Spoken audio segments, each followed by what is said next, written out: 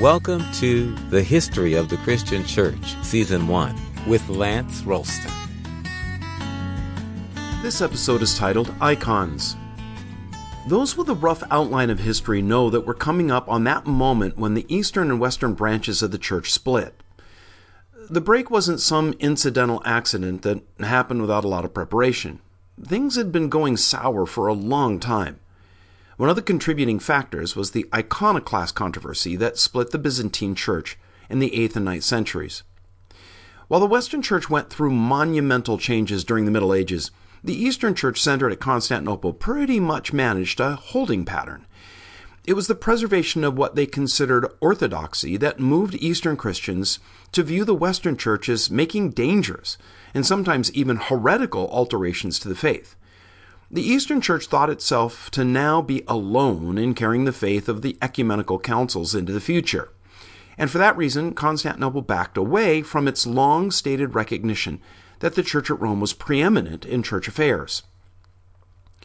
Another factor contributing to the eventual sundering of East from West was the musical chairs played by the Western emperor, while in the East, the emperor was far more stable. Remember that while the Western Roman Empire was effectively dead by the late 5th century, the Eastern Empire continued to identify itself as Roman for another 1,000 years, though historians now refer to it as the Byzantine Empire. At Constantinople, the emperor was still the Roman emperor, and like Constantine, the de facto head of the church. He was deemed by the Eastern Church as the, quote, living image of Christ, unquote. But that was about to experience a major remodel in the brouhaha between the iconoclasts and iconoduals, terms we'll define a bit later. The most significant controversy to trouble the Byzantine Church during the European Middle Ages was over the use of religious images known as icons. That's the way that many modern historians regard what's called the iconoclast controversy, as a debate over the use of icons. But as usual, the issue went deeper. It arose over the question of what it meant when we say that something is holy. The church was divided over the question of what things were sufficiently sacred as to deserve worship. Priests were set apart by ordination, meaning they'd been consecrated to a holy work. Church buildings were set apart by dedication. They were sacred. The martyrs were set apart by their deeds. That's why they're called saints, meaning set apart ones. And if martyrs were saints by virtue of giving their lives in death, what about the monks who gave their lives yet still lived? Weren't they worthy of the same kind of honor? If all these people, places, and things were holy, were they then worthy of special veneration? The holiness of the saints was endorsed and demonstrated by miracles, not just attributed to them while they lived, but also reported in connection with their tombs, relics, even images representing them. By the beginning of the 7th century, many cities had a local saint whose icons were revered as having special powers of intercession and protection. Notable examples were Saint Demetrius of Thessalonica, the Christ icon of Edessa, and the miracle-working icon of Mary of Constantinople. From the 6th century, both church and government encouraged religious devotion to monks and icons. Most Christians failed to distinguish between the object or person and the spiritual reality they stood for. They fell into what many regarded as the dreaded sin of idolatry. But before we rush to judgment, let's take a little time to understand how they slipped into something that Scripture clearly bans. The use of images as a help to religious devotion has strong precedent.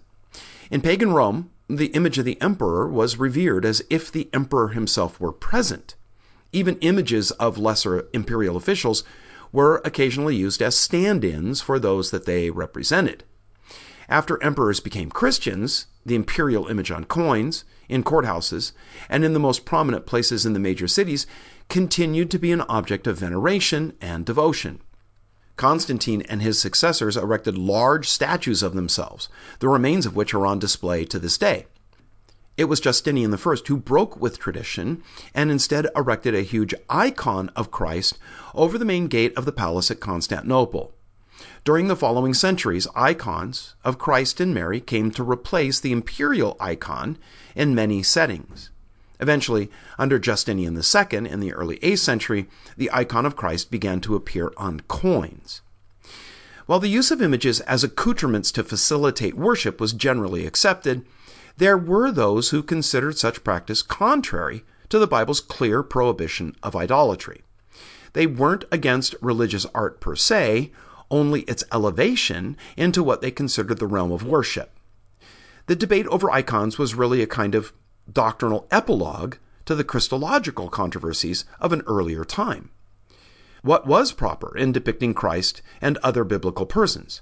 Can Jesus even be represented, or is the attempt a violation of his divinity? Does making an image of Jesus enforce his humanity at the expense of his deity? And when does art, used in the service of worship to enhance or facilitate it, interfere with worship because the object or the image becomes the focal point? Though these questions may seem distant to us who hail from a modern evangelical background, they may be able to get in touch with the challenge the Eastern Church of the 8th and 9th centuries faced by remembering back a little way to when some notable worship leaders raised concern about the modern worship scene with its fostering an environment of overblown emotionalism. Some phrased it as the worship of worship rather than the worship of God. Musical productions and concerts became events that people turned out by the thousands for as they sought a spiritual thrill, a worship high. One well-known composer of modern worship wrote a song that aimed to expose this trend. It was titled The Heart of Worship. Though the medium was different, in some ways the recent worship and worship concern was similar to the concern of the Byzantine iconoclasts. In the ancient Eastern Church, the medium was the art of images. The more recent controversy centered on the art of music. By the 7th century, the most significant form of Eastern devotion was the cult of holy icons. While I could give a more technical definition or description of icons, let me keep it simple and say that they were highly stylized paintings made on wood. The images were of Jesus, Mary, saints, angels. And while there were primitive images used by Christians all the way back in the 1st century, we'd have to say that Christian art began in earnest in the 3rd century.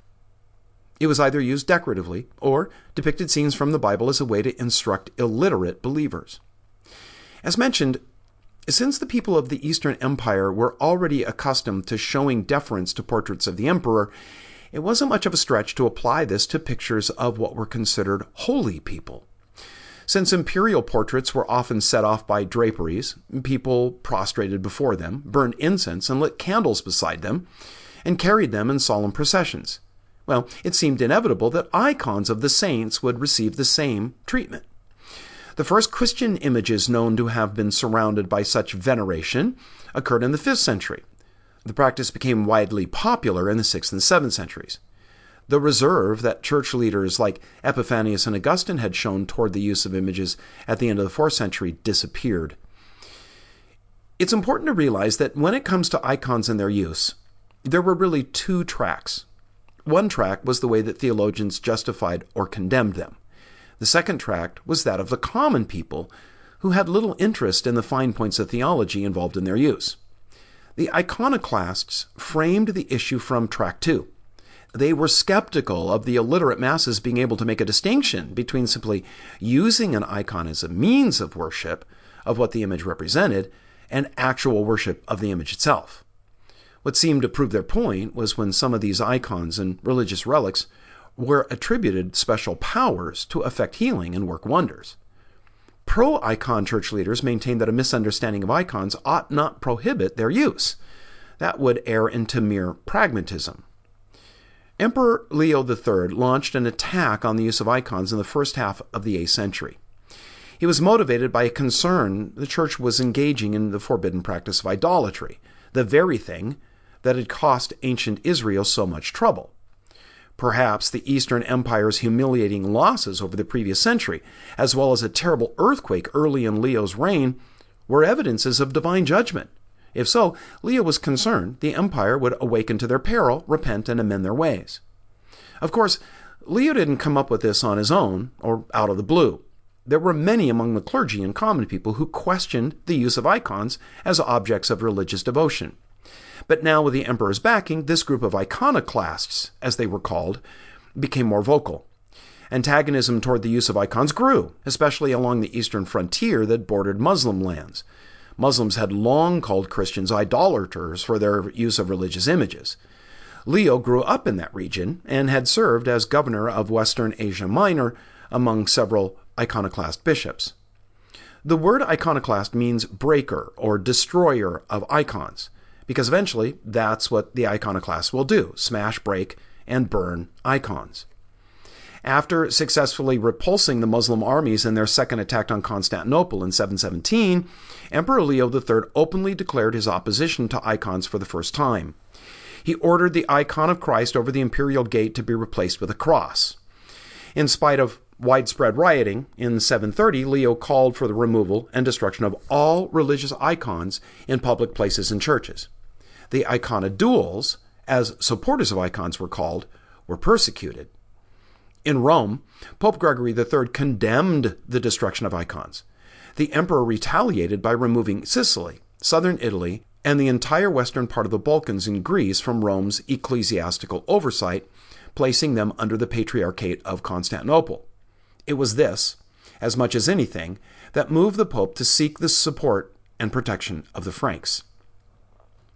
Leo's son, Constantine V, not only continued his father's iconoclastic policy, he furthered it. He convened a council in 754 at the imperial palace in Hieria, a suburb of Constantinople. The iconoclasts regarded it as the Seventh Ecumenical Council, though it was only the Patriarchate of Constantinople that actually attended it. Both iconoclasts and iconodules agreed that the divine in Jesus could not be represented in pictures, but Jesus had two natures. The iconoclasts argued that to represent the human nature was to lapse into the dreaded Nestorianism, but to represent both natures was to go against their distinction, which was the air of monophysitism, and made an image of deity. The iconodules replied that to not represent Jesus Christ was agreeing with monophysitism. Note how these arguments illustrate the practice of debating new issues in terms of already condemned errors. Against pictures of Mary and saints, the iconoclasts reasoned that one cannot depict their virtues, so pictures were at best a vanity unworthy of the memory of the person they represented. Surely, they said, Mary and the saints wouldn't want such images made of them.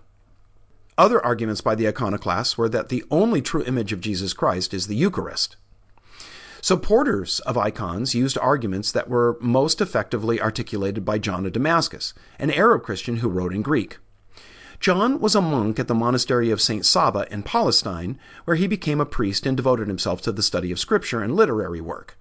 Being outside the realm of Byzantine control, he was safe from retaliation by the emperor and iconoclastic officials.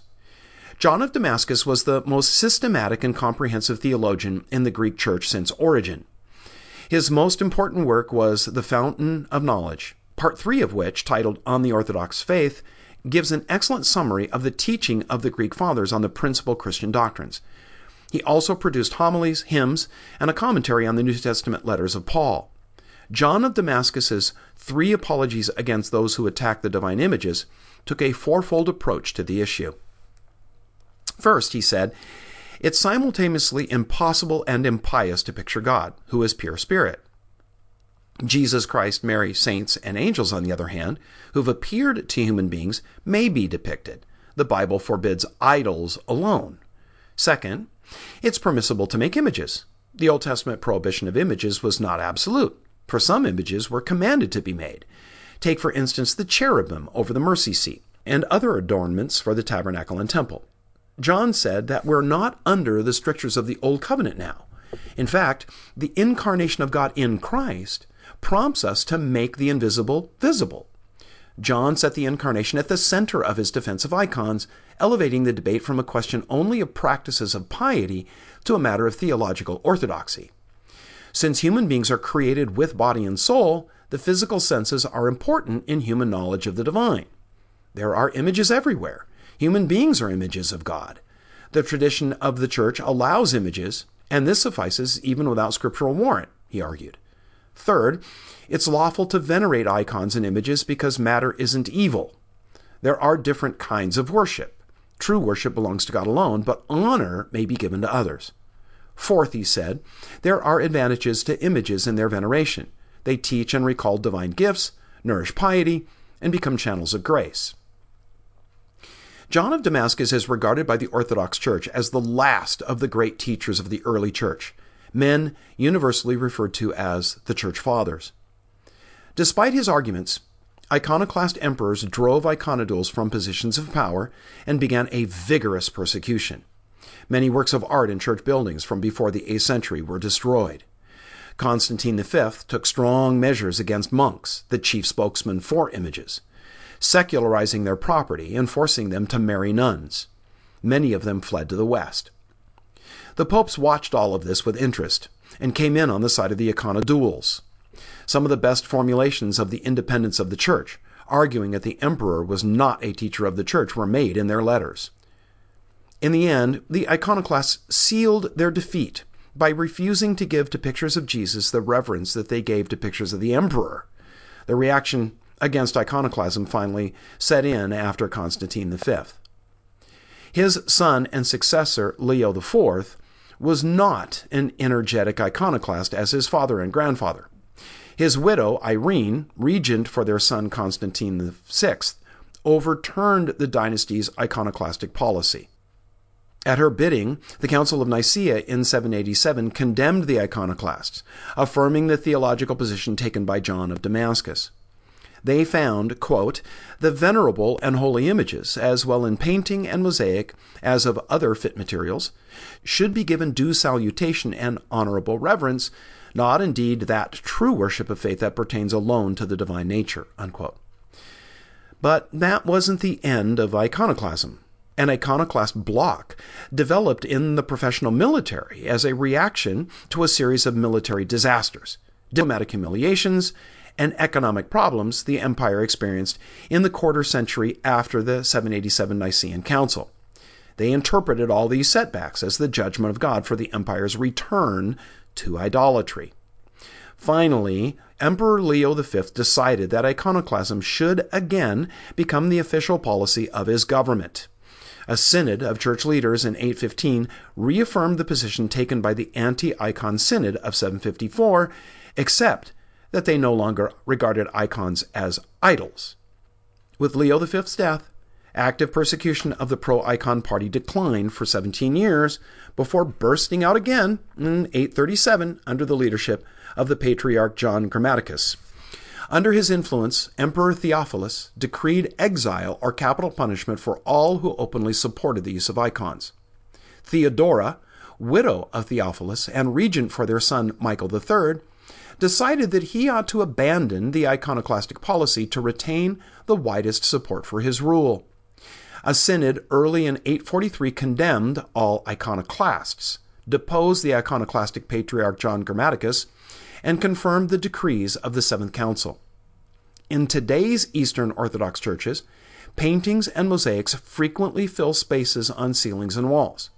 A screen or low partition called the iconostasis stretches across the front of Eastern Orthodox churches, between the congregation and the altar area, for the purpose of displaying all the special icons pertaining to the liturgy and the holy days. Thanks for joining us at Communio Sanctorum. We really appreciate your listening and subscribing. Listeners are invited to like the Communio Sanctorum Facebook page and to write a review in the iTunes Store. For both Facebook and iTunes, search for History of the Christian Church. Looking forward to joining you next time.